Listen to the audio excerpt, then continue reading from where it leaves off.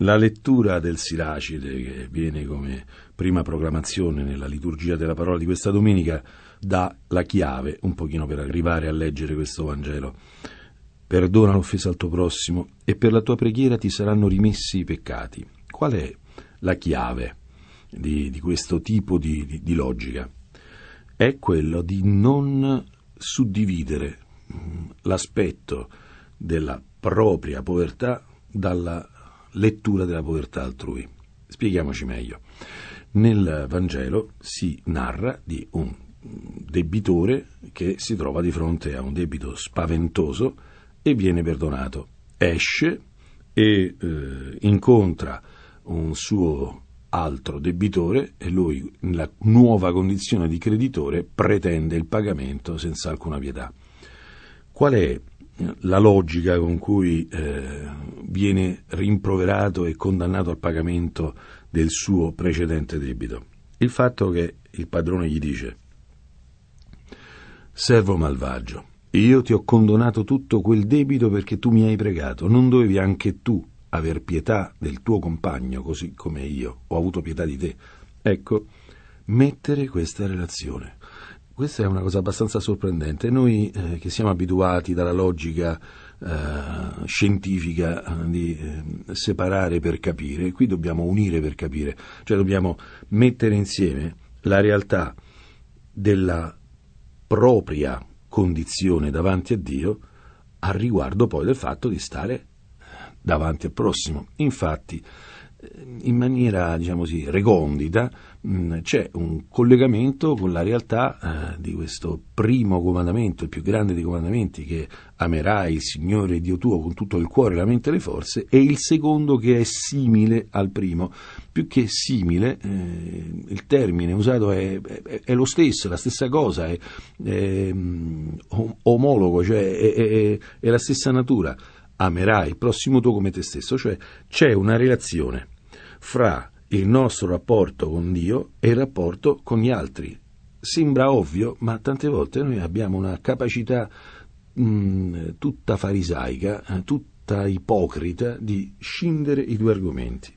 I miei peccati sono i miei peccati, i peccati dell'altro sono i suoi peccati. No, i miei peccati aprono un conto che curiosamente mi porta a leggere in un'altra maniera il rapporto con i peccati altrui. Chi è stato perdonato perdona. Chi non perdona è chi non ha assimilato il perdono. Infatti è grottesco ciò che viene raccontato da questo Vangelo, cioè di questo debitore che istantaneamente è riuscito a obliare, a rimuovere.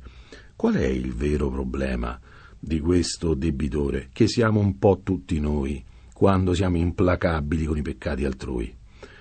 È il problema di non interiorizzare veramente, non fare entrare nel cuore la scandalosa condizione del perdono, perché c'è qualcosa di imbarazzante nel perdono. Il perdono che riceviamo è qualcosa di fronte al quale siamo così nudi, siamo perdonati, non diamo niente in cambio, possiamo solamente esprimere gratitudine, che non è poco, ma di fatto i conti non tornano con il perdono. Il perdono rende le cose diverse dal nostro rapporto naturale con i fatti, per cui ci dobbiamo sentire all'altezza, dobbiamo essere bravi, dobbiamo essere rispettabili, dignitosi e cose simili.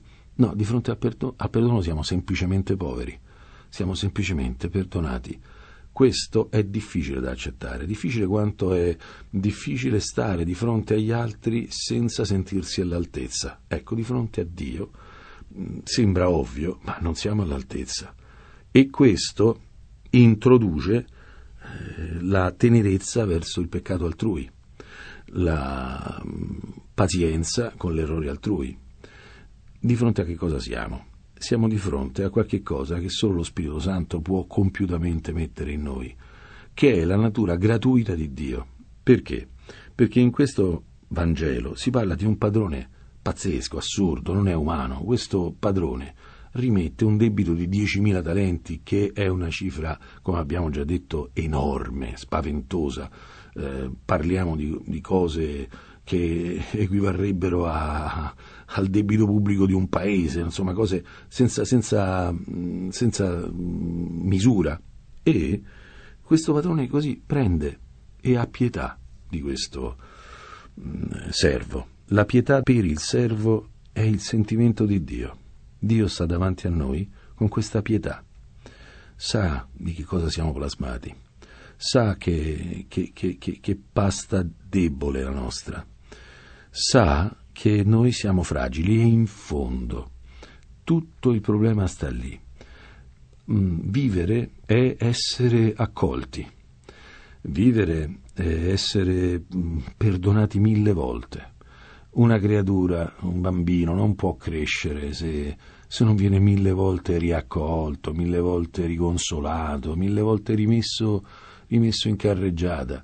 La vita è sempre ripartire, la vita è sempre trovarsi, e sorprendentemente c'è stata accordata un'altra possibilità. La vita è una costante ricezione di una nuova possibilità.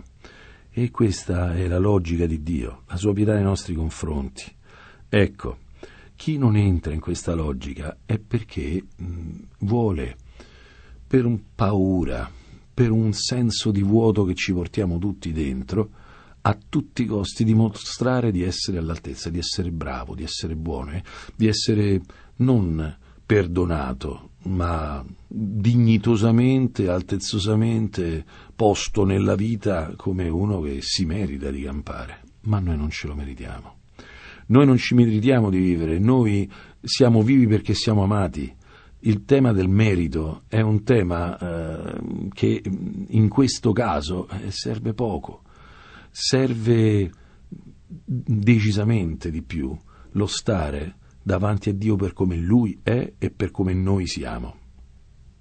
Infatti, la nostra condizione è la condizione dei debitori, non è la condizione dei creditori. Se siamo un pochino sinceri nella vita, siamo tutti debitori e di tanto. E il credito con la vita, che tante volte alberga nel cuore delle persone, è la porta dell'amarezza, è la porta della rabbia, è la porta dell'infelicità. Una logica in cui io fisso lo sguardo sulle cose che mi mancano mi porta a essere una contraddizione vivente, mi portano a essere non me stesso, non un uomo, non una persona, ma un inganno. Quando io guardo la vita mi rendo conto che molto di più è ciò che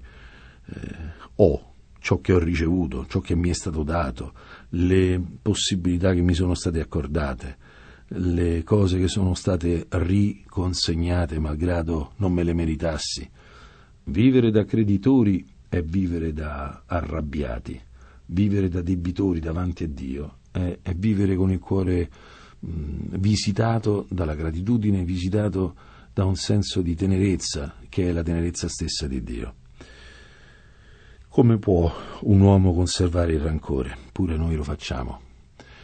Per conservare il rancore dobbiamo avere una scissione interna, vedere solo la colpa altrui. Se invece siamo aiutati dallo Spirito Santo ad essere unificati interiormente e guardiamo i conti anche di fronte a qualcuno che ha fatto qualche cosa che non avremmo mai fatto, perché questo può capitare tante volte, anche di fronte a qualcuno che ci ha fatto veramente tanto soffrire, comunque i conti non tornano, perché siamo comunque davanti a Dio come qualcuno che ha ricevuto la vita e ha ricevuto tanto, e che comunque abbiamo esperienza, se ci abbandoniamo nelle mani di Dio, della provvidenza di Dio, che anche attraverso le cose molto malvagie che gli altri ci possono fare non ci lascia, non ci abbandona, e trasforma anche il male degli altri in qualche cosa che Lui non ha voluto, ma che ora per provvidenza nei nostri confronti diventa aiuto, diventa crescita, diventa maturazione, diventa consolazione. Insomma, con Dio siamo sempre debitori e possiamo accettarlo umilmente, e questo è la porta della pace.